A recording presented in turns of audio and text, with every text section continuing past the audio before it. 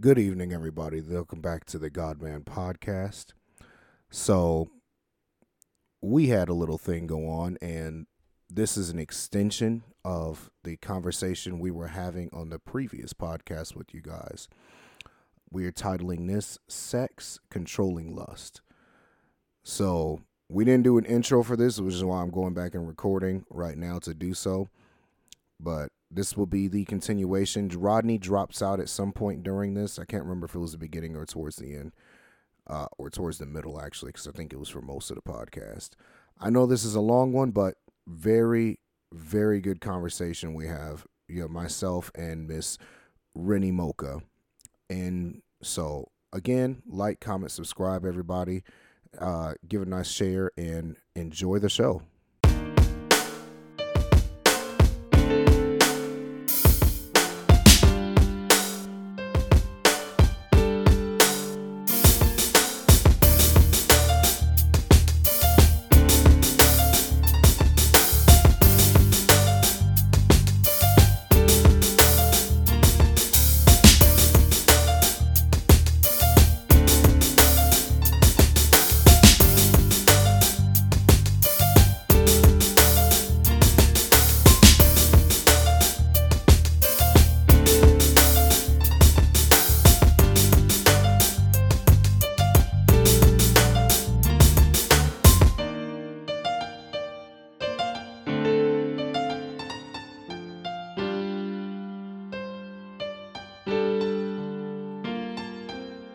Yeah, so what was the segue, Christina?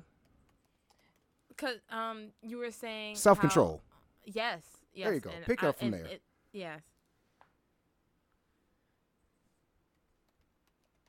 Right now. Oh, yeah, you can go ahead and pick up from there. Oh, okay. So, as Mike was saying about the self-control aspect, as we are going to this topic of controlling lust.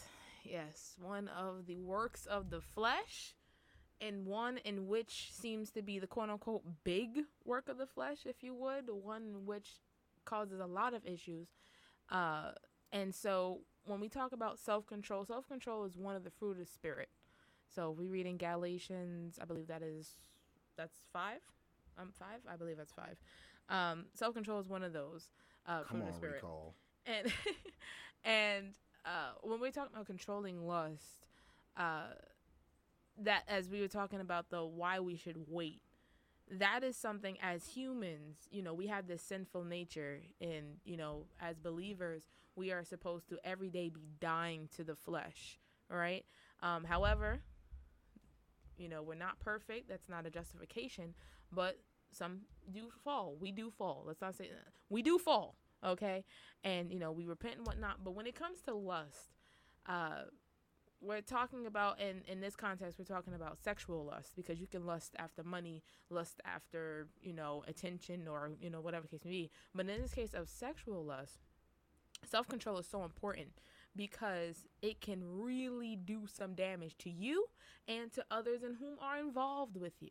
Right? So I'm going to speak from what Mike previously said about he doesn't understand why why some women, they say that, oh, when a guy, would you say when a guy like controls himself, something like that? When he's sexually disciplined. That it's a attractive thing. That's what you're saying? Yeah, that's a turn on. Okay. So as a woman, bless God, I agree. Yes, obviously. bless God. I do, and this is why.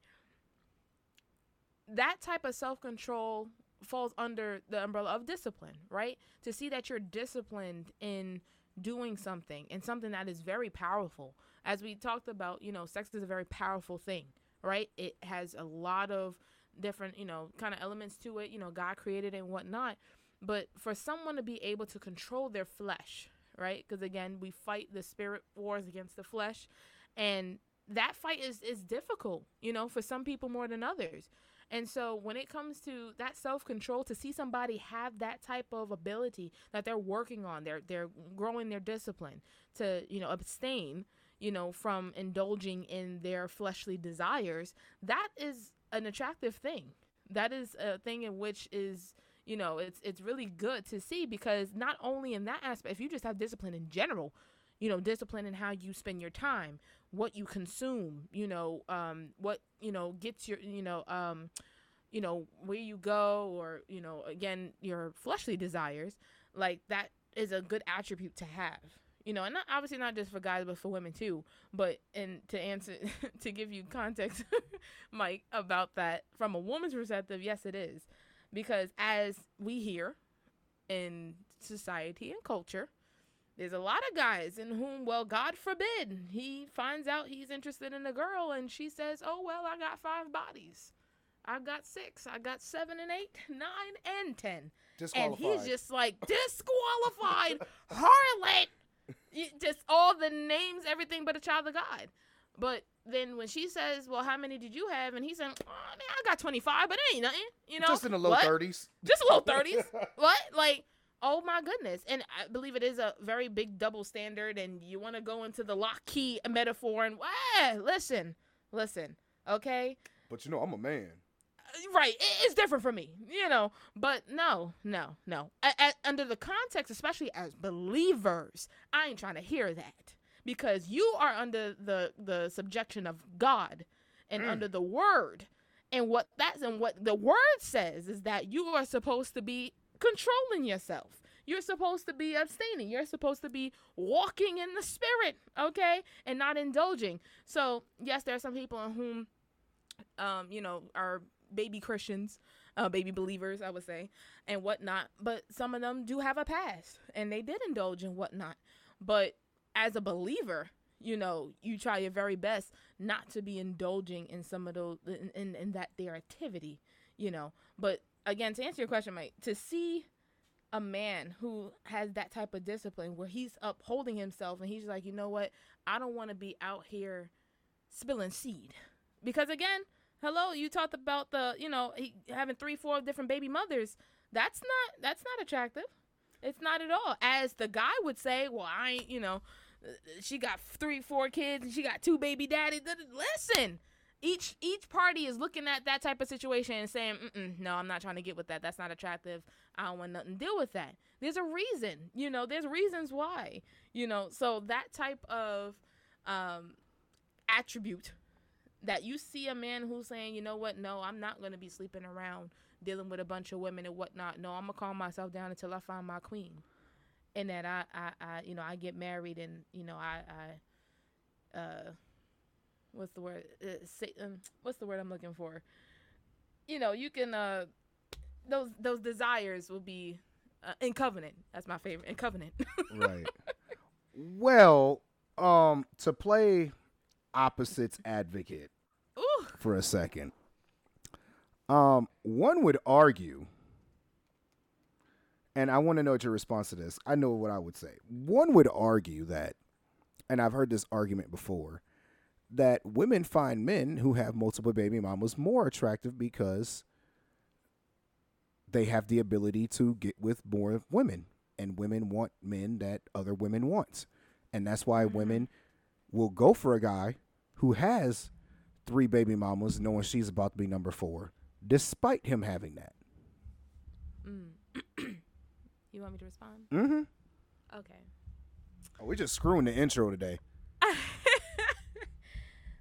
Just because a guy has baby mothers and kids and whatnot, that I don't believe, in my opinion, I don't believe that is something in which it's like, oh my gosh, he's wanted. It don't take much to make a baby. Child, we've heard stories of people in whom, one night stands and they were drunk and, the lights were off and whatnot, because you just felt like you wanted to be in the mood and you done did something and woke up the next day and it's like, oh my gosh. Some people don't even know the name of the person they got with. So I don't really want to use that per se, because if the flesh burn enough, you gonna just want to, satisfy, right? So I don't think we should equate that per se to, oh my gosh, that's attractive. Oh my gosh, he's wanted and whatever case may be. No. I would also say some people are just more prone to being irresponsible to getting pregnant when they're doing these things. And that's how you Yes. end up with the multiple baby daddy thing. Yes. No. And then also look at the stories and people who are in those type of situations where they got two, three. Okay, 2, 3 baby daddies or 2, 3 baby mothers, whatever the case may be. Those situations are messy. I don't really hear a lot of success stories when they have such situations like that. It's kind of messy. It's kind of a lot of confusion and chaos, and that's not something in which I want to be a part of. That's not something in which I'm not gonna really look at a guy in whom got 2 baby mothers and be like, oh my gosh, oh wow, he's got it. No, not. But as I said earlier, the one in whom abstains and can keep himself, especially as we said in this culture, where it's just like get wet, get as many as you can, my man, get as many as you can. Dapping it up and you good with the boys and whatnot because you getting it. No, no, because that comes with obviously some consequences. So yeah. Wow. Yeah, that's Yeah. yeah, that's real. And like,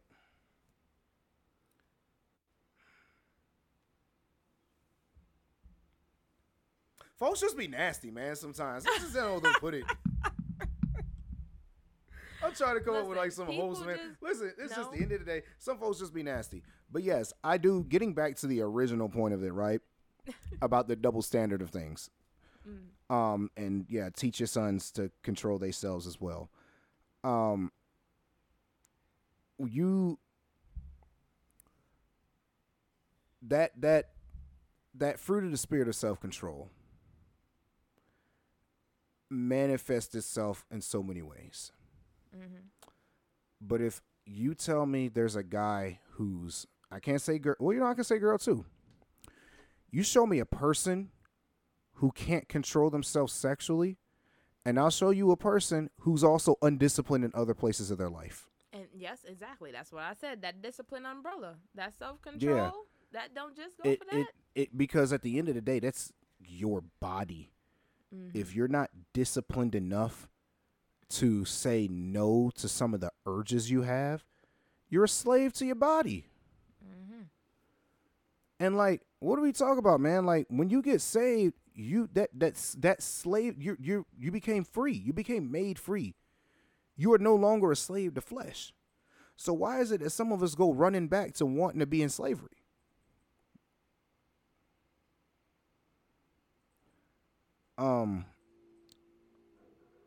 I think as far as controlling the lust that we have, let's talk about precautions or steps that you can take to controlling yourself. I want to touch on real quick because we brought it up in the last pod, right? Pornography. Wow. I think one of the biggest things to controlling your flesh is avoiding that.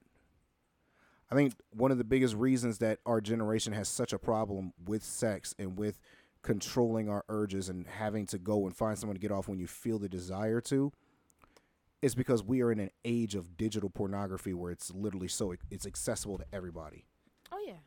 And I would even lessen it a little bit because obviously we jump to pornography, but abstaining from things in which is just gonna get you charged. So music and pictures. I would even say social media, who you're following, what little snippets that you see. Obviously some movies have some TV shows. Child, some of these shows have some scenes. First couple seasons of Game of Thrones. Oh my gosh, Power has some in the beginning. Like some scenes, huh? So and obviously again we jump to porn, but there are some things even on YouTube. Like we're seeing a lot of things as soft porn. Like it's creeping more and more to be explicit, like explicit. We just bearing all, pun intended. So I think we should start there, like the little things that creep. And then obviously the big thing that getting to pornography. I'm glad you said that. So on the previous podcast that we talked about before, and Rodney, I don't remember which one this is. You can I guess if you remember what it was, but we talked about Watching what you put in your spirit because it's what will manifest later. Mm. And one of the things we talked about was being careful about what you allowed into your ears and your eyes, especially the things that were sexually explicit. For example, like we talk about the golden age, like us old souls love to talk about the golden age of like the R&Bs and when love making music was love making music and when it wasn't so explicit necessarily.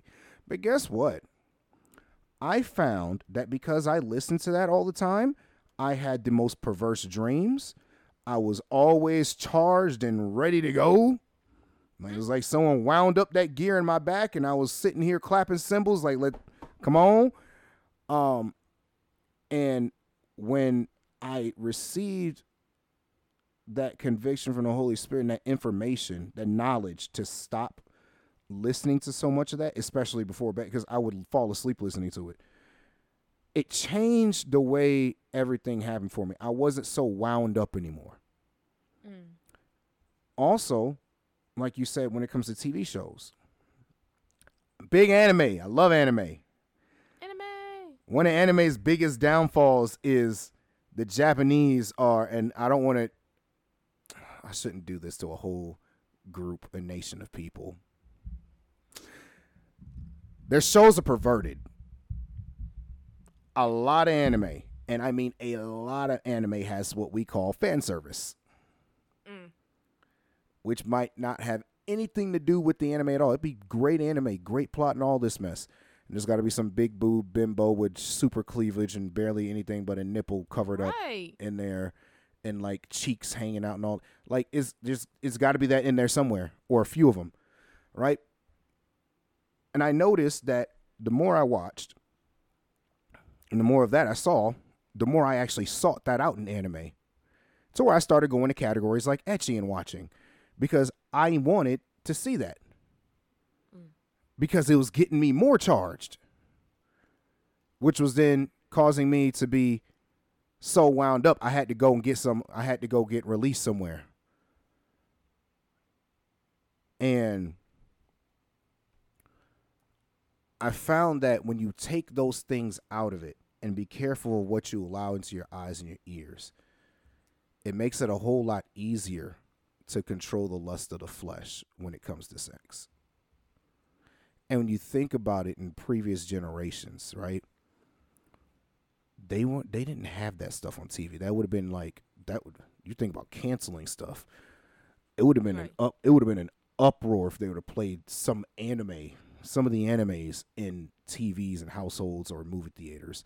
They talk about like my grandmother talks about this, and she told me that a lot of stuff that is in theaters today, in her time, would have caused an outrage in the public. Mm-hmm. Anything that has any kind of sex in it, first off, would do it. And a lot of the stuff that has to do with killing, with how graphic it is, would also do it. And we wonder why we have issues with the murder and like lust problems today in society when we're literally programming kids by showing them these things on television from the time they're young, by allowing them to see these things and letting them be accessible to them.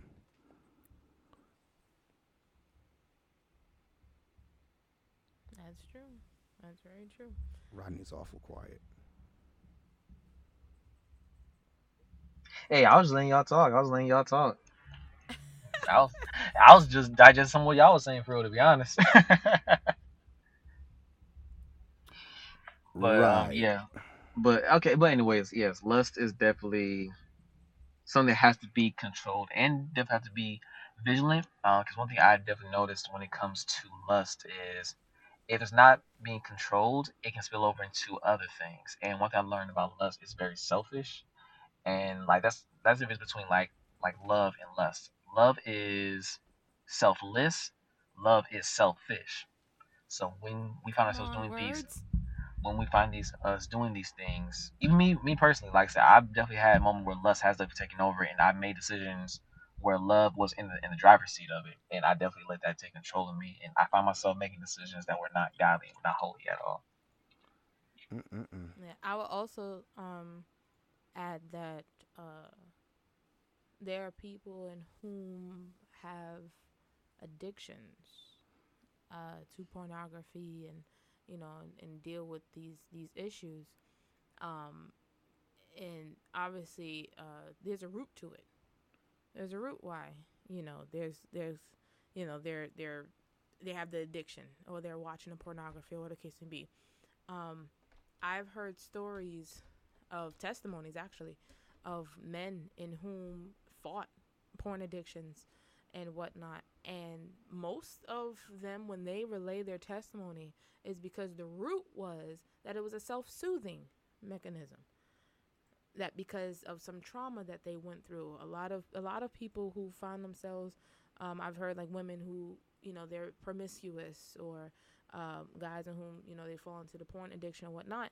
So most stories I've heard is because of some trauma that they had when they were in childhood. So they were molested or sexually abused or they were raped or something like that, and that type of trauma is very damaging. And obviously that takes some counseling and whatnot to work through. But I believe, addictions have a root to them. And usually that is a self-soothing one because, again, if they went through some trauma or neglect as a child or abandonment or they didn't get the love in which they should have gotten from their mother being nurturing or, the teachings or the love from their father, absent father, a neglectful mother or maybe no mother, and they would have to be watched by their grandmother, something of that sort.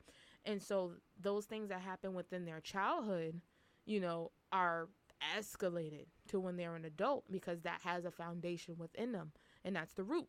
So because you're trying to self-soothe and you never felt loved or cared for, you felt abandoned or something like that, that tends to be the root, and the branch that comes from that, what grows, is an addiction. So you're going to find something to help self-soothe, whether it's eating, you're eating to self-soothe, or you go into relationship after relationship just because you want to be with somebody, or you watch porn because it's a quick satisfaction and a dopamine hit, I heard somebody, a guy, when he was giving his testimony, he said when he was in his porn addiction, the people were always there that helped with the abandonment issues that he had, because every time he go click on the site, they were always there for him. And they were always there to provide for him that dopamine fix that he needed to self-soothe. So that's what got him hooked, to have that feeling, after, he, handled what he handled. And so some people, when they are dealing with lust, they gotta get to the root. Gotta get to the root of the matter. Why, when did it start? Why are they doing this? That takes self-work. That takes you, having to do what you need to do to get that healed, for deliverance, and to get that handled, because I think, as one of you said, that tends to spill over into the other areas of your life. That type of addiction, as we've seen people who have alcohol addiction and drugs and whatnot, we see the rest of their life just in shambles. So their relationships, romantic or platonic, family relationships, can't keep a job. One guy, I heard, he got fired from a job because they caught him watching porn on the job. That's how bad it was, because he just had to get it wherever he was, and they done caught him on camera, child. Get in the feel, and so, and again, that goes into the discipline aspect too. That's why, you abstain and try to, keep to yourself, Last thing I'll say, let you guys talk. The scripture that came to my mind was 1 Corinthians 6:18. I'm going to read it from the Amplified version, because Amplified version it's very wordy, but I like how it just expands it. It says, run away from sexual immorality in any form, whether thought or behavior, whether visual or written. Every other sin that a man commits is outside the body, but the one who is sexually immoral sins against his own body. So as we were talking about why, again, this goes into the last one, why it's important to wait, because you sin against your own body when you go into sexual immorality. And obviously the temple, this is God's temple, this is a vessel in which God uses, not necessarily the flesh per se, but, our spirit, you want to make sure that the spirit is clean. You're walking in the spirit and you're not fulfilling the lust of the flesh. That's another verse, so yeah, I'm gonna let you guys talk. Amen. And I'm glad that you brought up that scripture, because I believe we read that. You just quoted Ephesians, right? First Corinthians, and First Corinthians. that walk in the spirit, I think was in Because I know in all right, so I know in Ephesians they also talk about like that the that the sinning against, that it's worse because it's sinning against the flesh. Like you're sinning against your own body with those perverse goodness, man, sexual immorality kind of deals. But which tells you like how big of an issue that's been like forever. But I love that because like it's so true. We do tend to not think about the fact that like you are sinning against your own flesh. Like at the end of the day, you're hurting yourself. right. And especially when it comes to like pornography. Like this is how you know it's bad, right? When the world is telling the world in all their evil ways are telling you what the Bible is saying, you need to listen. There is something seriously wrong when all these psychologists, the liberal arts, so they're very liberal and most of them not God fearing, all of them are telling you stay away from porn, Very destructive. have self-control over your sex, like, over your sexual desires. They're all telling you this for a reason. Like there's a reason that God puts this stuff in the Bible and tells us these things and gives us these commands. Because at the end of the day, everything is for our own good. And if we sit here and we decide to let our flesh take over and we're going to just do what we want perverse wise, you end up like Sodom and Gomorrah. That's an early on example in the Bible of what happens when you let your sexual desires overrun you. Two twin cities let their sexual desires overrun them to the point where it was homosexuality running rampant, all sorts of fornication, rape, all of that. And God said, this has gotten so bad, I got to just get rid of these cities and everybody in them. There's no chance at redeeming any of them. They're so far gone. But if you look, that's how it was. Like I talk about, and when Rodney rejoins us, he can attest to this. I talk about before some of the issues I had in the past because I come to the realization that before salvation, I was trapped. I was trapped within my own. I was trapped within my own desires. Like I was truly a slave to the flesh, right? And to the point where I have literally gone to orgies before, right? And I remember telling Rodney one time that I went to one and I just couldn't do it. It had gotten so bad with everything, I just could not do it. It was a moment where I was like, you can feel it in the atmosphere, by the way. Like people want to talk about like, oh, well, spirits and stuff aren't real. No, you can feel that in the atmosphere. What they want to call energy are spirits. When you walk into a place and you could feel the atmosphere is just full of something, like full of sex, full of lust, full of all this, man, y'all just created a stronghold. Y'all literally have just created a stronghold for this thing. And it can get so overwhelming when you don't have any discipline because you believe that you can do whatever you want and that, society tells you that all this is fine and nothing's wrong. And you can lose yourself. Like I found myself feeling lost is the best way I can say it. It was like a fog, a haze. I was lost in the haze of my own sexual perverseness. And Literally, the only thing that got me out was Jesus. But while in that haze, it's nothing but that around you, and you feel you get to a point where you feel like this is all you can do. I'm talking about really being. I'm talking about really being a slave to this.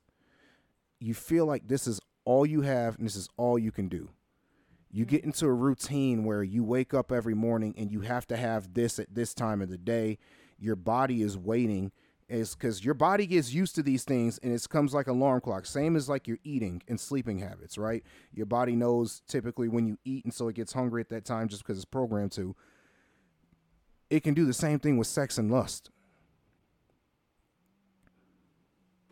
If you always take care of yourself when you wake up, your body's going to be expecting you to do that in the morning. If you always around 2 o'clock in the afternoon go and meet up with, you know, insert fake Brenda LaQuisha here,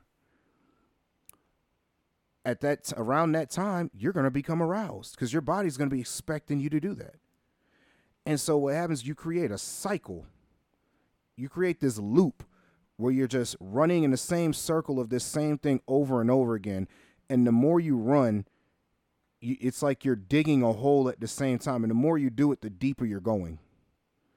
And the harder it is to get out. Until you get to a point where you look around and you don't see anything anymore. You don't see light. All you see is the darkness. All you see is what you've been doing and what's around you. And so this is why it's so important for everyone to have self-control and discipline. Because what I'm talking about is an extreme, but guess what? I lived it. So it's possible. It's not something that you can't, it doesn't happen to people. I know a lot of people that are in this. And the reason they're in it is because this is what society teaches, especially for men. Society teaches us that, hey, man, you big dog. You're supposed to go catch as many bodies as you possibly can. Because it shows how good first of all, it shows how much game you got. And it shows how much of a man you are, how many women you can get with. We have to stop listening to what the world is saying and the standards of the world and start falling into alignment with what the standards of the word are.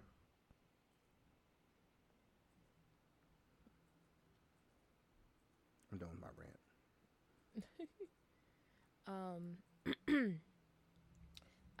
I was looking up statistics when it deals with pornography, and one of the ones that I saw, hold on, let me find it again. Here it is. Okay, so I was looking up statistics. Let's see. So it says 1 in 5 youth pastors and 1 in 7 senior pastors use porn on a regular basis and currently struggling. That's more than 50,000 U.S. church leaders. 43% of senior pastors and youth pastors say they have struggled with pornography in the past. And only 7% of pastors report their church has a ministry program for those who are struggling with it. 7%. Okay. Another one, when it comes to marriage, 68% of divorce cases involve one party meeting a new lover over the internet. 56% involved one party having, quote unquote, an obsessive interest in pornographic websites. 70% of wives of sex addicts could be diagnosed with PTSD. Prolonged exposure to pornography leads to diminished trust between intimate couples, belief that promiscuity is a natural state, lack of attraction to family and child raising, and a 2014 study found that compulsive pornography users had greater impairments of sexual arousal and erectile difficulties in intimate relationships, but not with sexually explicit materials. So let's dive in here, okay? So, people who get into it, now, mind you, there's a couple of reasons, but I guess one of the top reasons is you just want the excitement just to see, whatever, right? Get that dopamine fix. But as you consume that more and more, right, as we said, it does start affecting other aspects of your life. And when we talk about it in the marriage relationship instance, like you can't even probably have a healthy, godly marriage because you're so clouded, as I said before. Like you can't even properly perform within covenant how it was supposed to be done because that's all that you've consumed so much in excess that it unclouded your brain and in how you view it to where, as you said earlier, Mike, like that's what you think it should be, you know. And you know when a lot of people, as you said, the world even says don't do it, don't watch it, you know. And obviously they also said that, you know, a lot of the different, like the most popular things, as you said, was like hardcore stuff like aggression, violent acts, you know, and whatnot. And so then you start taking that type of stuff and then you want to go try it, you wind up in jail. Remember, this is not something that's real. That's the thing that really needs to hit. It's not real. It's acting. It is acting. Okay? The way in which she acting and the way in which she moving, child. Acting, and some of them on drugs. Some of them are high while they're performing. Some of them not even in their sober mind, you know. So, like, it's just like, if you can really think of that, like, it's not real. It's all acting. And that's what you're consuming, and that's what you hooked on as to now you're trying to make that your reality and your view and think, oh, that's how it should be. Well, how come she ain't doing it? Because she shouldn't be doing all of that, because that's not even real in the first place. So, you know, and there are people who are in counseling, who are in marriage counseling, who are having struggles, as you said, about the comparison, you know, and trying to deal with this. Now, mind you, let's also, okay, unpopular opinion, it's not always men. Women deal with porn addiction too, you know. So even though we hear more about men who have it, no, there are some women who are down bad as well, who have addiction as well, and whom, again, the comparison, and they're watching it and they're trying to figure out. And one of the reasons I've heard, because some women watch it because they know men watch it, and so they're trying to learn. They're trying to learn how to bend over and flip over and do cartwheels and do all these acrobatics and whatnot because they think that's what the guy wants. And unfortunately, that is what some guys want, but obviously it's skewed, you know. So now you got women out here hurting themselves, trying to do excessive, impossible things, and, you know, all to kind of get the attention or to kind of compare to, or try to be able to do that in which, you know, you think he's seen, you know. So it's very messed up, and that is why it should not be, you know. But again, we always we go to pornography, and that's like the big quote on big one. But even like on social media, oh my goodness, you just be scrolling and it's near soft porn. You know, you see somebody done posted a very risque photo. Now, mind you, social media, some sites do have their, you know, their guidelines and whatnot as to what you can post and whatnot. But child, man, please, they be cutting real close, huh? They selling sex on social media. They especially are, during the pandemic. as close as they can. What? As close as they can. OnlyFans, huh? OnlyFans is not even just for the sexually explicit. There are some people on there who trying to have a little cooking show, who trying to teach you how to crochet, you know, and stuff like that. But that blew up in a sexually explicit way. And there are some women in whom I remember I saw this woman saying how, you know, she didn't want to do the 9 to 5 anymore because she was making money doing OnlyFans. Like you're using your body and doing all this type of stuff and exposing yourself over the internet. It doesn't go away. And you're just like, this is how I can make money. I ain't gotta be do nothing but that, please. And that's what it is. So it's like that didn't help at all, you know. And then I remember also hearing guys in whom, well, now the question is, oh, well, would you date a girl in whom had an OnlyFans, da-da-da, you know? So most guys are saying, heck no, I would not. What's wrong? You watch them, you watch them and these other videos and whatnot, and you're getting excited over that, but you wouldn't date a girl who does it? Why not? Because that comes with something. You don't like that because that comes with a negative connotation. Because let's go back. Self-control and discipline. Huh? It's all So right that when they don't see that we doing it, but when right, everybody knows that you on that, yeah, it's not. That's when you don't right. want It's that okay. person. It's okay for you to watch it and to indulge in it, but you wouldn't marry her, but you wouldn't get with her. Why is that? So yeah, like this child, it's crazy out here. And then I think even with music, my God, it's gotten more explicit. Now, mind you, back in the day, as you relayed earlier, the R&B from back in the day, a good portion of it was just loving. Loving on your person, being, caring and being romantic and whatnot. These days, child, every other song telling you how you can do what you can and do what you do and what it can be and what it can't be. And I can do this and I can fit what? No, no, no. So it's like, it's pornography in the lyrics too. Like it's porn music, too. So it's like, yeah, yeah, it's everywhere. But as you said, it's important to guard your eyes and your ears, because obviously that stuff can get into you and start getting into your thought process and in your mind, and you start trying to curiosity. Start trying to indulge in little by little. What they say, little leaven up the whole lump. And child, some people got a bakery out here. So so yeah. I'm glad. I'm glad you brought up that we always talk about the men, but women also deal with this as well. Yeah. So we talked about this.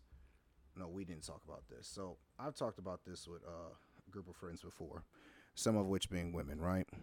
And we had a conversation one night, where we all had a gathering at the house, and we talked about how the proliferation of porn with women has caused them to be unhappy in their own relationships and unsatisfied. And I had one of the girls ask, "Well, how is that? X and X and X, like y'all do it too?" And we're like, "Yeah." And the men technically aren't satisfied in their relationships with it as well. But he said with women, they get, you guys learn to do things with your body. The women will play with certain. I'm not speaking of you specifically, Christina, but they start to you use certain toys to help you out.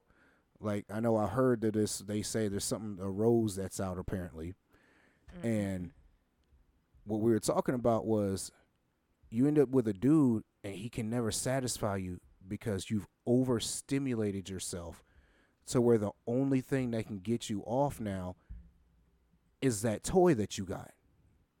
Because your body done got used to it and Right. desensitized. Desensitized to feeling, except for that hyper stimulation that comes with using an artificial tool, right?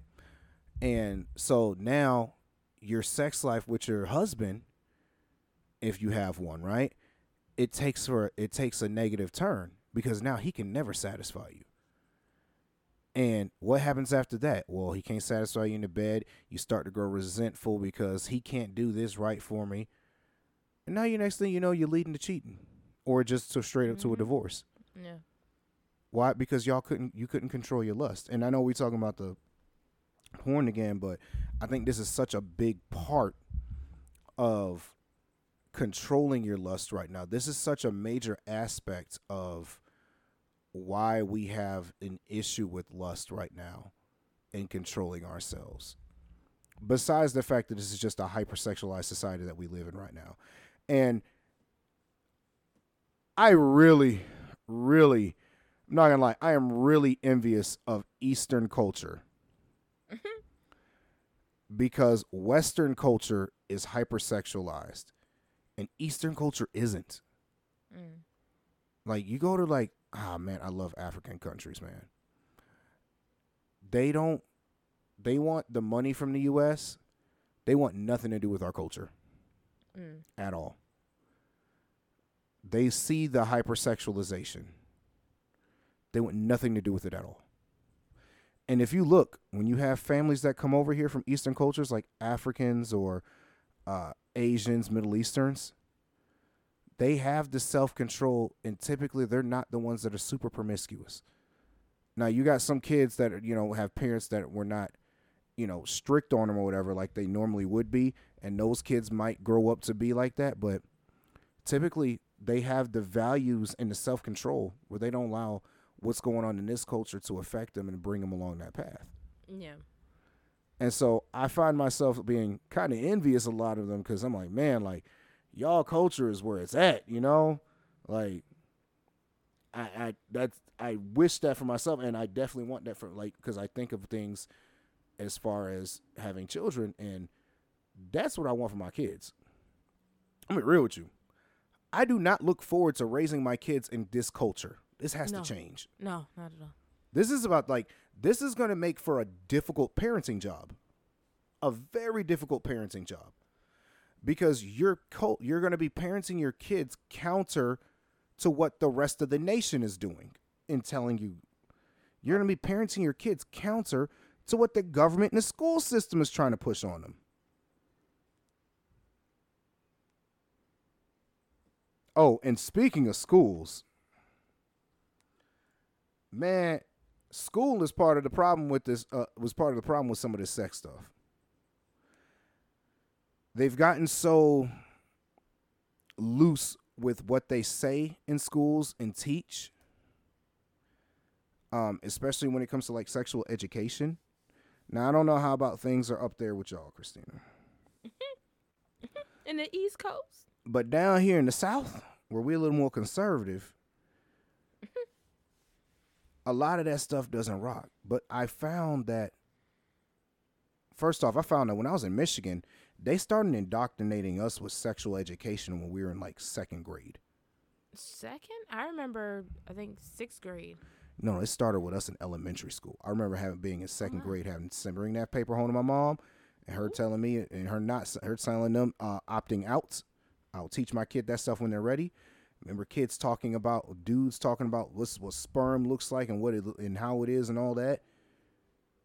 Like afterwards, and I'm sitting and little kids, and now looking back, I'm like, yo, they was wilding. Yep, that was me in 6th grade. Like from my school went from 4th to 8th grade, right?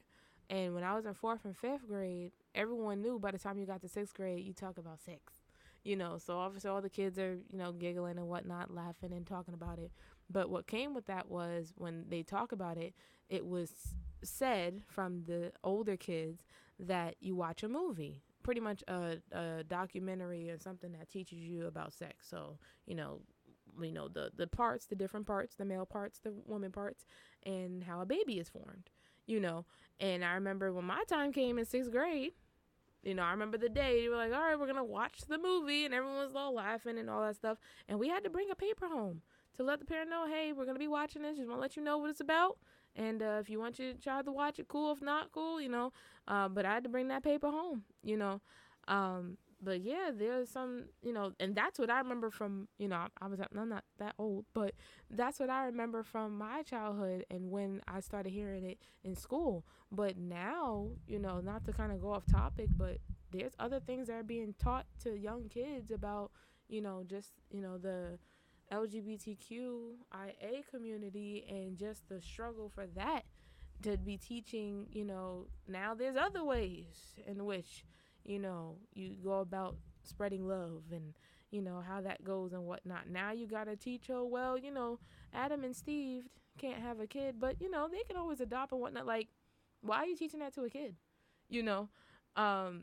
Teaching at all, but teaching to a kid, So, yeah, it's just, as I've seen, and I'm pretty sure, our parents have seen, like, this generation in time is just getting worse and worse, but it is nothing new because that's what the Bible said it would be. It just, the world will be getting wickeder and wickeder, growing deceitful and desperately wicked, the heart. So, yeah. Rodney, you have any comments on all of this? Oh, is he back? Oh, I didn't even see he was on. Okay. Yeah, no, he's been gone for a minute. Oh.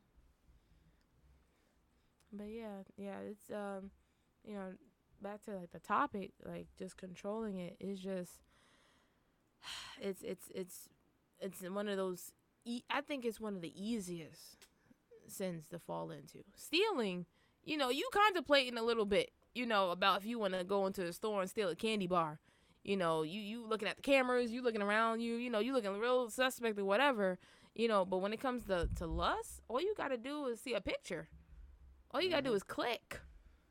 All you got to do is scroll, That's one of those that's one of those sins that you commit in your mind before anything. So right. You just got to see it with your eyes, and your mind already does it. Right, and that gets into it. I saw another scripture. Let me see if I can find it. It was speaking about Job, and it said Job made covenant with his eyes because he said that he didn't want to lust after a woman. Hold on, let me see if I can find that exact. Job's such a righteous man. Job. Let me see. Oh, child, the first verse in Job 31. Yep, 31 and 1. Let me see. That man set the bar high, though. Yep. I'm gonna just read. Let me see which version. I'm gonna read. Well, yep. I mean, all the versions pretty much, but saying that I've made covenant with my eyes not to look with lust at a young woman. That's the first verse. And he was like, "Nah, I gotta make sure my eyes are right. Your eye offend thee, pluck it out. That's what the Bible says. Yeah." But see, he understood though. That's because he had the understanding of, like, if you don't get your eyes under control first, your body's gonna follow. Because your body's gonna respond to what your eye sees. Oh yes. Like, you don't just randomly, sporadically. I mean, you do sometimes, but throughout the day, you're not just randomly, sporadically getting hot and heavy. Like, yeah, I gotta have this, I gotta have it. No, it's a response. It's a stimulus. So we call it stimulus. In psychology, we talk about that all the time about different stimuli. And like the things you see lust-wise is a stimuli. So you're looking at something, and it stimulated your body because your eye saw something that it wanted. Right. And the other verse, I guess one of the quote unquote popular ones, I'm reading the Amplified version again. This is Matthew 5, verse 28. It says, I'm reading the Amplified version. But I say to you that everyone who so much as looks at a woman with lust for her has already committed adultery in his heart, with her in his heart. And my question is, okay, I as I read it, the question has popped in my mind. Like, it says that everyone who so as much looks at a woman with lust for her has already committed adultery with her in his heart. How come he didn't flip it to say, well, if a woman looks on a man in lust, that she committed adultery in her heart for him? Like, why is it just towards, like, the man? Because I feel like that goes both ways, because good God Almighty, again, women lust too, and, we've seen some things in culture, women in whom, they doing things in which is sexual harassment. Oh no! Because my goodness, because my goodness, harassed a lot at work, and that's unfortunate. Because let's talk about it. There are some things in which some women be doing on social media for attention, for clout, whatever the case may be, or you just hear these stories, and if the tables were turned, it would be lock him up, throw him under the jail. Canceled. Done. Pervert. But when women do it, ain't nobody really batting an eye. You laughing it off. Women talking about some, grabbing up on a man and grabbing in his area and stuff like that. What? Because if the tables were turned, child, you be canceled. So, like, I look at that verse, I'm just like, how come it's not like, because it says everyone, I'm including man and female, man and woman. So why does it only say like him to her, not Okay, you get what I mean. But I yeah, can't answer that specific. I can't answer because I won't know what was in Jesus' mind when he said that. But I can I speculate. know.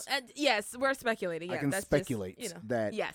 Mm-hmm. we are in an unprecedented time now where the woman sexual empowerment has put us in a time like no other, where women are now openly being promiscuous and doing these things, whereas before they were not. Especially if you look in biblical days, they weren't doing stuff like that because they were the ones to get stoned first. Yeah. When it came to those offenses, they were more harshly treated. So it was uncommon to find a woman who was thinking that way and that didn't have as much self-control, whereas it was the men who had to be taught and work on self-control so much. Also, I would say this: men being the appointed head of the house by God, right? And all of these things cannot afford to fall into lust because you're in a point of leadership. Yeah. Whereas if the woman falls into a cycle or a point of lust, and she falls into lust that way, she can be led out of it. But if the husband falls prey to it, his wife can't lead him out of it because he's supposed to be the leader. Mm-hmm. So where he leads, his household goes. Okay, so what would you, in your opinion, for those in whom may be listening and are dealing with an addiction to pornography, or they're struggling with, indulging in their flesh and whatnot, what would you tell to them? And also, what would you, obviously, we're not married, but just, as a perspective, amen. Listen, I'm married. I'm just not married yet. Okay. Yeah. Okay. But to those in whom, as I read the statistics, the one who, the one party in who may be going through it and the other one, like what would you kind of tell them, or what would your thoughts be on, how, okay, let me rephrase the question. What would you do if, your wife was, had an addiction or whatever the case may be, and obviously you're married and whatnot? How would you go about that? Obviously you're being the party, dealing with that, and you're married, the two shall become one, and things are magnified, so what would you do? So if she has an addiction to pornography, right? Yeah, lust, pornography, yeah. Lust or pornography, right? Okay, so the first things first, right? First things first, if I know about it, perfect, because that means that, well, hopefully that means she's talked to me about it. Or it can mean that I just found out because I called her or something, right? First things first is we're going to go seek counseling, because nothing can be healed or get better while people are in the dark about it, while they're trying to keep it secret.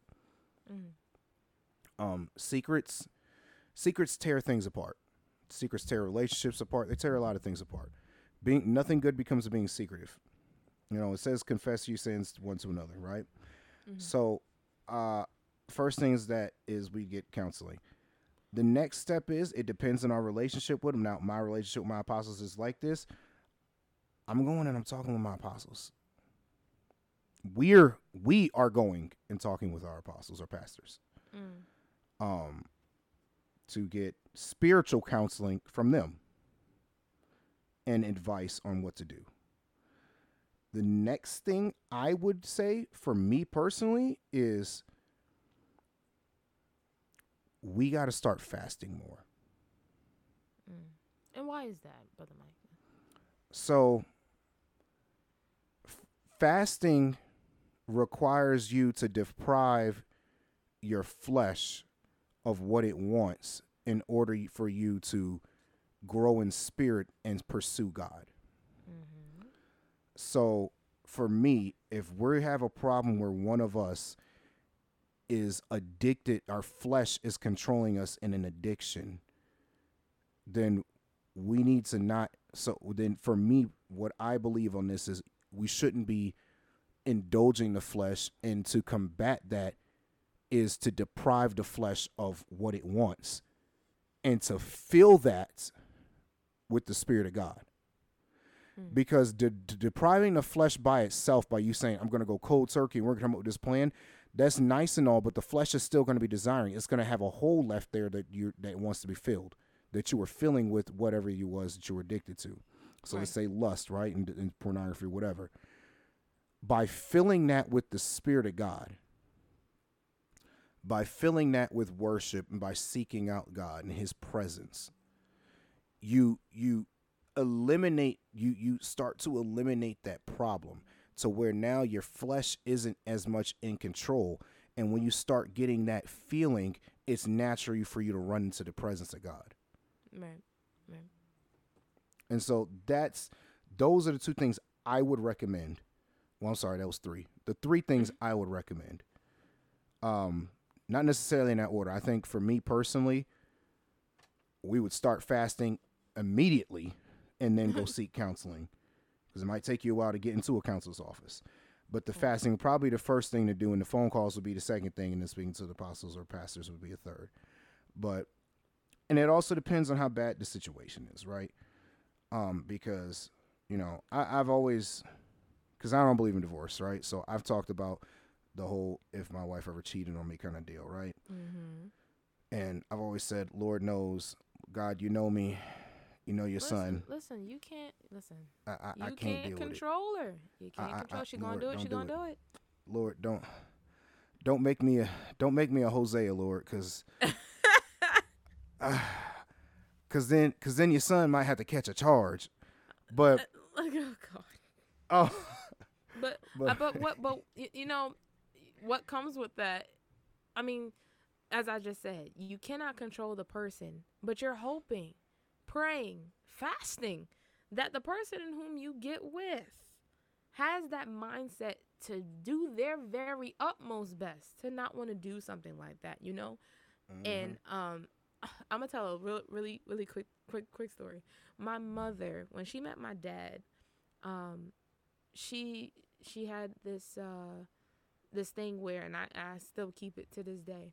She said when she met my dad and saw how he was growing in Christ and whatnot, that it helped her not to have to worry about certain things, right?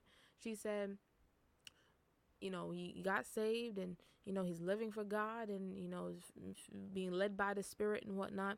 And she said she didn't have to worry about it. It didn't even really cross her mind that he would be stepping out on her, or that he would cheat, or he would disrespect her, or anything like that, because she trusted that the God in whom he gave his life to, that he was convicted enough. Just again, we're judging the fruit, that is bare, and she said that just by watching his lifestyle and how seriously he took his walk with God, that she didn't have to worry about those type of things, because she knew that first and foremost he has a conviction, and that he answers to God first, to not do certain things, obviously. And then because of that, it benefited her, So, yes, no one wants to be a Hosea. But I think that's very important to, that's why it's, again, very important in whom you marry. Because that's not it's not something to play with. Till death do part, covenant under God. Like that's nothing to play with. So again, I guess that also goes with the unequally yoked thing too, that you're getting with someone who has a similar mindset as you. You're not the same person, but and the things that are important, you have the same mindset. And one of those things is, well, when it comes to faithfulness, that I couldn't even imagine me doing something like that, because first and foremost, I answer to God, who is the head of my life. And because I live the way that I do, trying to please him and whatnot, and trying to live according to the word, that's deception. That's lying. That goes, it's a lot of things. And that would be me, sinning against God. And then because of that, also that goes to hurting the person in whom I'm with, So I'm not even thinking I would do something like that, So I think that's important too. But again, praying, fasting, believing that you get with somebody in whom is same mindset, not to even, it wouldn't even cross their mind to want to do something like that. Right. Like I said, we live in the world we live in, and everybody, there's so much of this infidelity and stuff going on. Yeah. And I'm It's one almost that, glorified in a way. yeah. And I mean, look how much you see it on television. Right. That should tell you something right The there.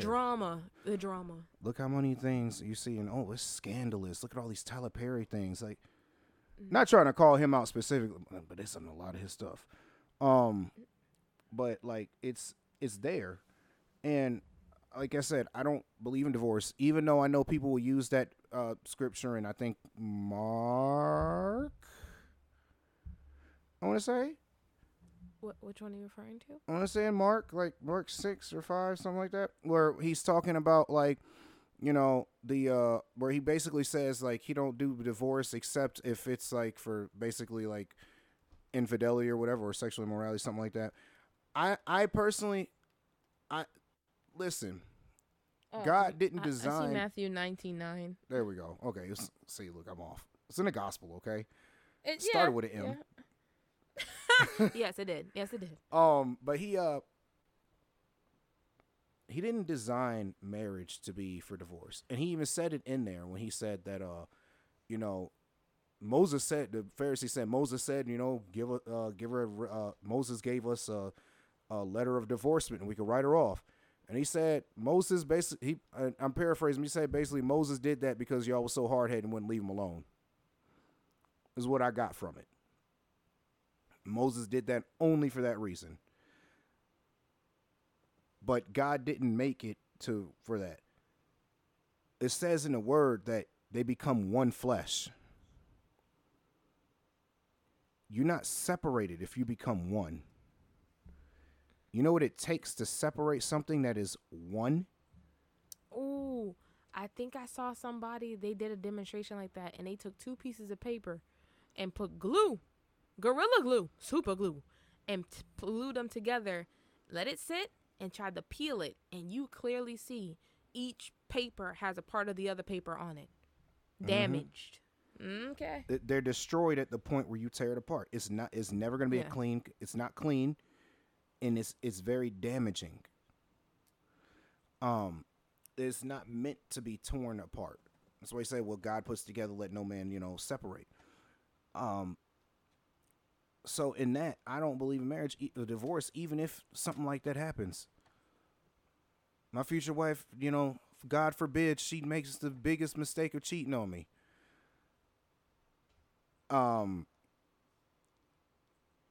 We not getting divorced. We not getting divorced. It's just plain up. There's going to be a lot of work that's got to get done now in this relationship because of the betrayal and the loss of trust. But we're not getting divorced. And I pray, and one of my prayers is that God, when it comes that time when he sends that woman that, keeps getting prophesied to me, that she has the same mentality. That, there is no out. Like, I take my word very seriously. And I take my word to God even more seriously than I take it to anybody else. So if I vow to you and I include God in the vow, saying that until death do us part, then that's what it is. Because at the end of the day, what that is me coming in and making a contract with you and telling God, hey, I swear this before you, this is the contract I'm making with her.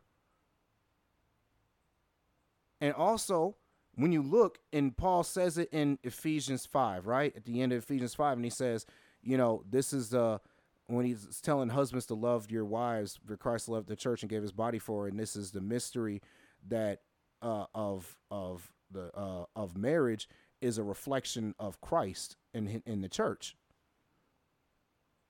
Christ isn't getting divorced from the church. Christ isn't ripping himself away from the church. So if we're supposed to be reflecting that in our marriage, how can you divorce the person you're with? Are you going to divorce yourself from Christ? Ooh. Do you want Christ to divorce himself from you? Oh no no no no no no. So like, it's like if it's said in the word that your marriage is supposed to mirror Christ in the church, then there is no separation. Once y'all come together, that's it. Whatever problems y'all got, man, y'all better learn to work with it. I had a pair of pastors before, and Rodney's met these pastors. They shared with us one time that there was like a 3-year gap in their marriage where they couldn't stand each other. Oh. Can you imagine that? 3 years living in a house and you can't stand your spouse, got kids together and everything, and they worked through it. They worked through it. Love each other madly. Love each other. But for 3 years couldn't stand each other. Most people are trying to get a divorce if they can't stand each other for 3 weeks. Right. Let alone. Let's throw it away. I don't like you anymore. We can't look at things like that. This is a permanent thing you're doing. This isn't a temporary thing when you sign up for it. And so even if she were to cheat or something like that, we gonna have a lot of work to do, but it's not a case where we getting divorced. We together. We in this. You got a problem, that means I got a problem. I think David said it when we were on the podcast, and he was like, well, he said this, and I was like, I can't necessarily agree until he started to explain more of it. And he was like, well, some of the things you got to ask if she cheats is, what exactly was your part in her cheating? Or if he cheats is, what exactly was your part in him cheating? And it's not necessarily to say that all the time you're going to have something to blame, because some people might just have something, they might just decide this is what they want to do. But the majority of the time when there's infidelity in a relationship is because there was something that was missing from the relationship. Or it's unspoken expectations. That good old premarital counseling will help you a lot. Mm-hmm. And I have heard some testimonies from it, and I think also my Uncle David, Uncle Red, he said that for him and his wife it was mandatory to do it. And I think within that, counseling is when you relay everything on the table, and that also goes with expectations that you may have, whether financial, roles within the house, sex expectations, everything, because that will better prepare you to understand who you about to make covenant with, Facts. So yeah, and also I also believe that a part of the infidelity is, now sometimes, yes, it was the victim. I would say it's not their fault, because again, you can't control the other person, and the other person may just want to do what they want to do, and no type of blame on the person. But I also believe that's a lack of communication too, because it led to get to a point to where, you're not communicating effectively. It's not just even talking, effective communication and comprehension, that something was missing. And I think that goes with the expectations, and person decided, well, I'm not getting what I'm getting, or whatever the case may be. You didn't share that with your spouse. And it's like, well, I'm going to go venture and try to find it somewhere else, Mm-hmm. So, and that's within, obviously, reason, of course. Amen. But yeah, so. Nah, most definitely. I don't know how we got on this subject, but you know what? We rolling. we clearly going at this right now. Man. Yeah, but it's oh my goodness, it's very important. Just as I said earlier, just hearing testimonies from men. I haven't really heard any testimonies from women per se, but I've heard a lot of testimonies from men and stories about them going through addiction, pornography addiction and whatnot. I even heard a story about a guy who was in the industry, and he wound up becoming a believer, and just him telling his story, his journey, and how he really had to deal with shame, feeling dirty, for not just watching it, being in it, having your coworkers, and whatnot, and then also knowing that family and friends know what you do. And some people have seen what you do. It's on the internet. It's forever, but now you're a believer in Christ. and you got to live with the fact that, well, you did what you did. So there's some consequences that come. And that's another thing. Like with this particular thing, like you wind up doing certain things and those consequences haunt you for the rest of your life. It may not necessarily be pregnancy per se, but that is definitely one. But there are some consequences that come from indulging in certain things for a very long time. Not even a long time, but just indulging in it, and they can haunt you for the rest of your life. You know, but I will say I'm elated to hear that there are people who are willing to do the work, that they know they have a problem. There's some people who they know and they're not honest with themselves, but there are some people in whom, they give the testimony that it clicked for them one day. They were like, yeah, nah, I gotta get this fixed. I gotta get this handled. Like this ain't it. I remember one guy, he said what clicked for him was the fact that he got caught. His mother caught him. His mother caught him watching, and he was like, nah, this down bad. I can't do this no more.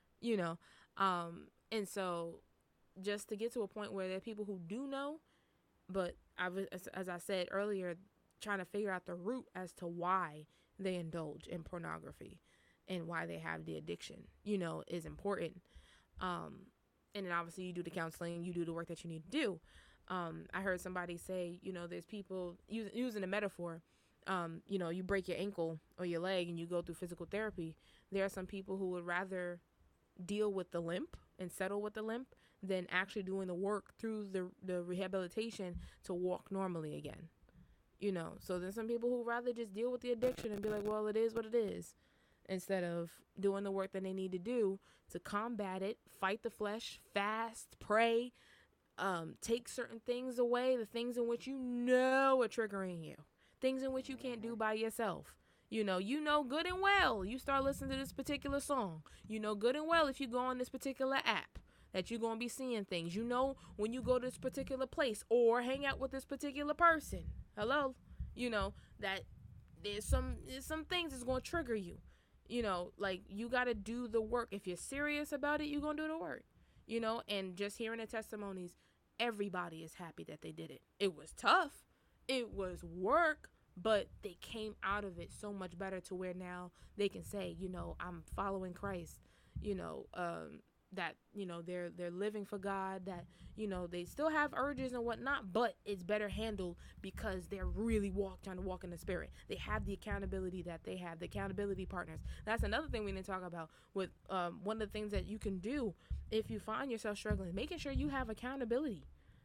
Like listen, if you got to have a group chat, if you got to have somebody who you trust, a pastor, a counselor, a leadership, a friend, whoever can help you, that leads properly, obviously, and who you trust to hold you accountable, to be there. That support system is very important because you can't do it alone, to really help them out with it. But everyone comes out, just, fighting day to day, and their quality of life is tremendously blessed. And again, every aspect of their life gets better.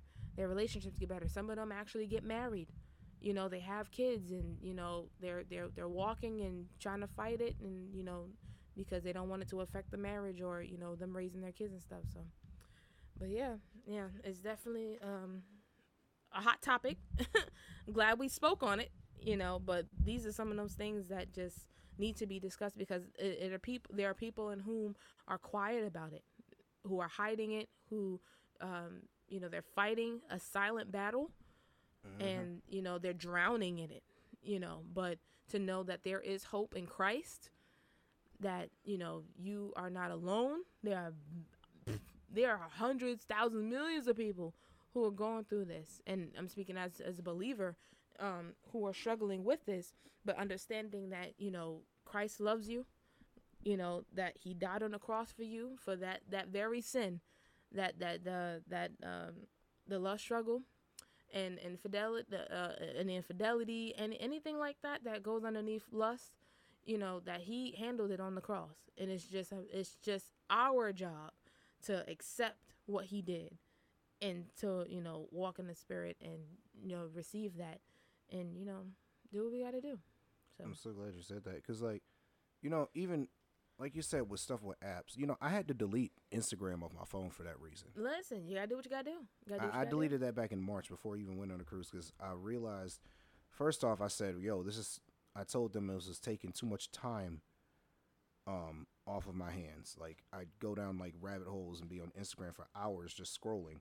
do. And I was like, okay, so that makes it an idol. But secondly, I was like, the only thing that's on Instagram is comedy reels, which I love, and half naked women. And I found that I was on the latter more than the former. And so I had to remove that. And as far as accountability goes, like, it's so true. Like, you're not, like, I hate to say it this way, but you're not going to get through this alone. Right. When it comes to this particular thing, this is something you got to have somebody else in your corner for. Somebody else praying for you. Somebody else, you know, calling to check up on you. Somebody else now that they've been praying for you, the Holy Spirit will alert them when they need to make a phone call to check on you. Right. Like, I made sure that me and Rodney are like that with each other. I also made sure that me and your Uncle Red like that. Because I realized that when it came down to it, I needed somebody that was going to be in the spirit that was going to call me the way I called Rodney about it. Yeah. Like, the same way that Rodney has to deal with me a lot of the time when, like, the Holy Spirit presses on my heart, call Rodney, start praying about this, this, and this. It's the same way your uncle do me. To the point where it's almost kind of infuriating because I feel like, man, there ain't nothing that you don't see, is there? All up in my business. All up in my business. But it is to save you. It's to keep you. Exactly. It is to save. So I have one other question, right? Do you feel like, and we talked about all this mess in marriage and everything, right? Do you feel like watching pornography is a form of cheating? Good question. Me personally, yes. Because I know what it can turn into. I know that I've heard, you know, there are couples that use it to enhance their marriage bed. But I don't think but I don't think that's a good teacher because we just said it. It's not real. It's some crazy debauchery that be on it. You know, and it's just like it's not healthy, you know. So I don't think, you know, it's the best thing to be watching, you know, at all.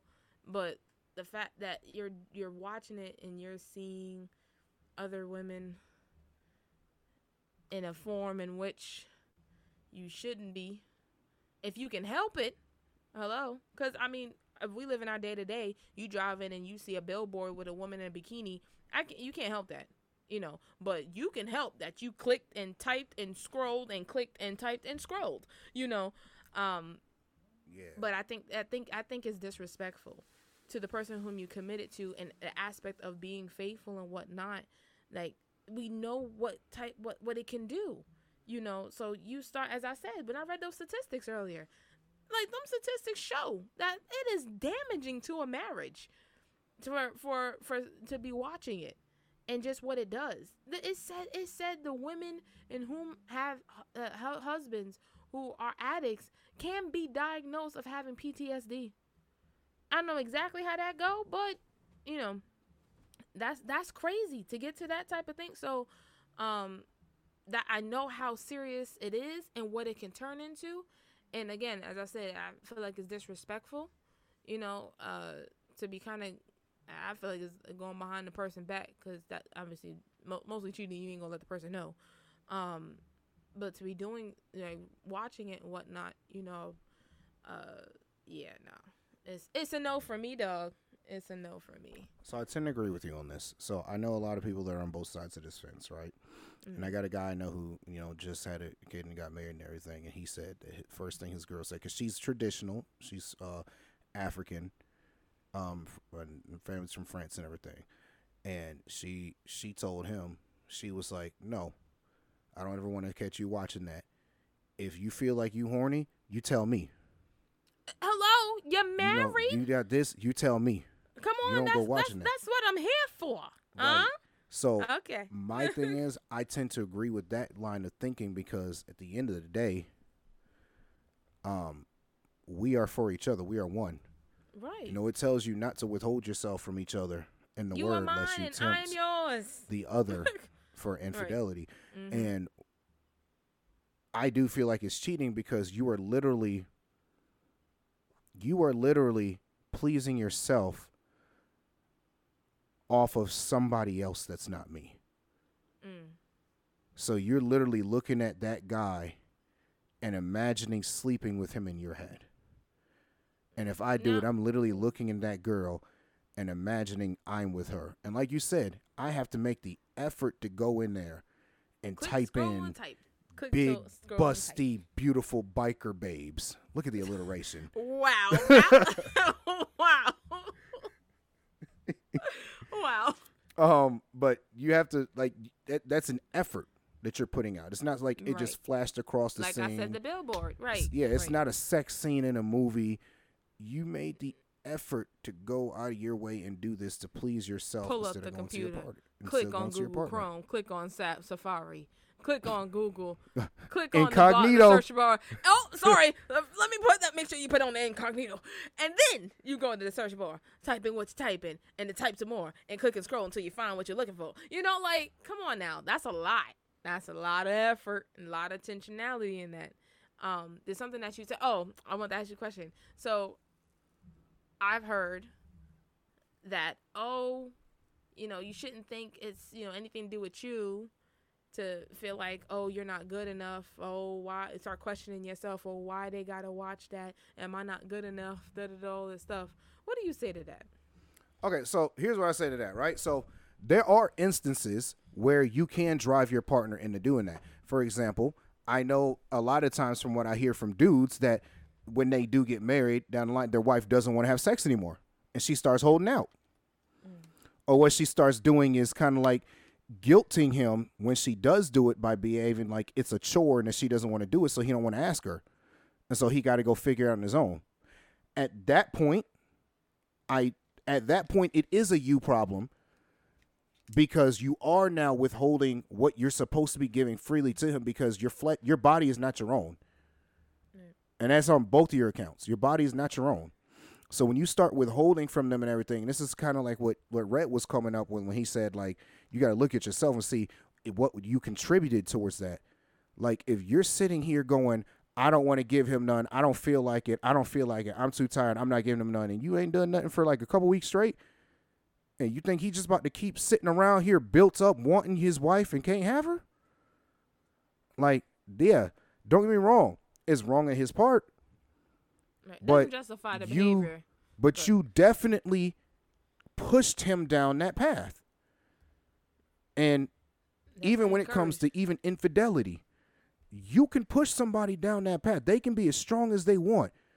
But if y'all not having sex because you want to hold out or for whatever reason, and let's say y'all go months at a time without doing it, and now y'all fighting and arguing over it because it's causing a point of tension in y'all marriage.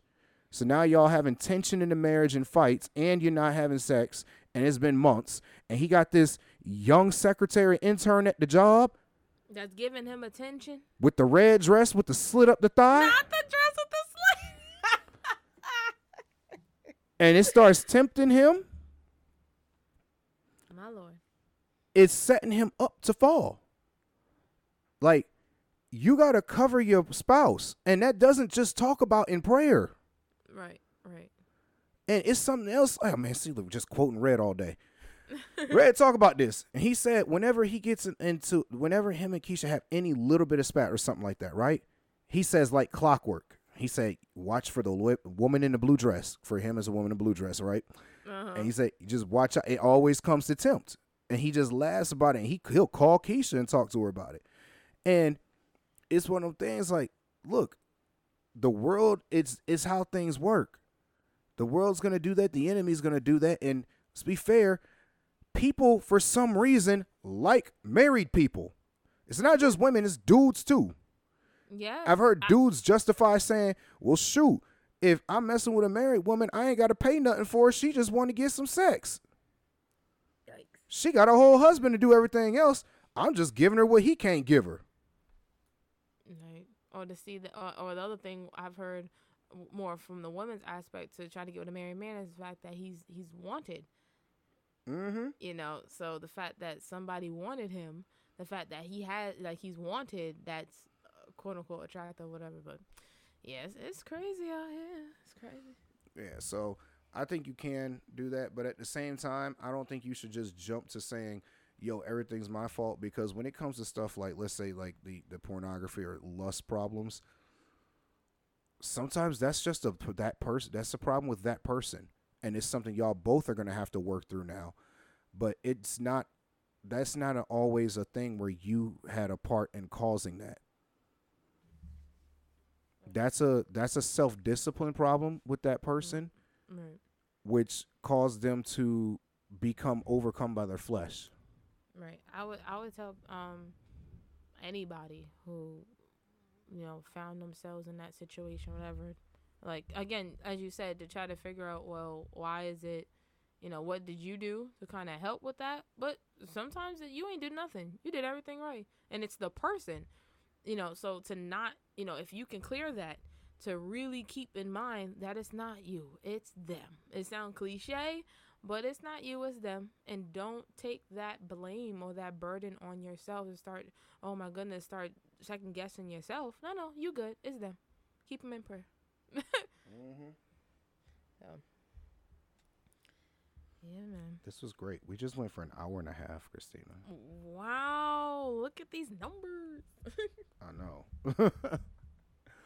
Well, we want to thank everybody who stuck around for the full 90 minutes of this this podcast. Yes, we appreciate you. We appreciate you. We definitely it's one of appreciate those you. topics, so. Yeah, it was a lot to say. And to be honest, this is a conversation that probably could be going on a whole lot longer. I mean, look, it went for 2 podcasts Yeah. for a combined total, probably like 2 hours and 45 minutes, something like that. Because we didn't stop at an hour in the last one and went over that. I think it was like 75 minutes. So, we appreciate y'all for sticking around. Again, like, comment, subscribe. Follow us on all of our social medias. Follow the beautiful, majestic, anointed Miss Rennie Mocha at Renaissance C underscore siete on Instagram. Mm-hmm. See. And follow the Godman Podcast on all of your social media outlets, YouTube as well. And again, godmanpodcast@gmail.com. You can hit us up. Tell us if there's something specific you'd like us to talk about. If you need someone to pray for you, we have intercessors on the ready. If you need some pastoral advice, we have a pastor on call for you. Ooh. Not talking about myself, guys. No. So yeah, we thank you. We thank you. And this has been us. This is Mike. This is Rennie. And we will talk to you later. Okay? Bye. Later. Okay, bye.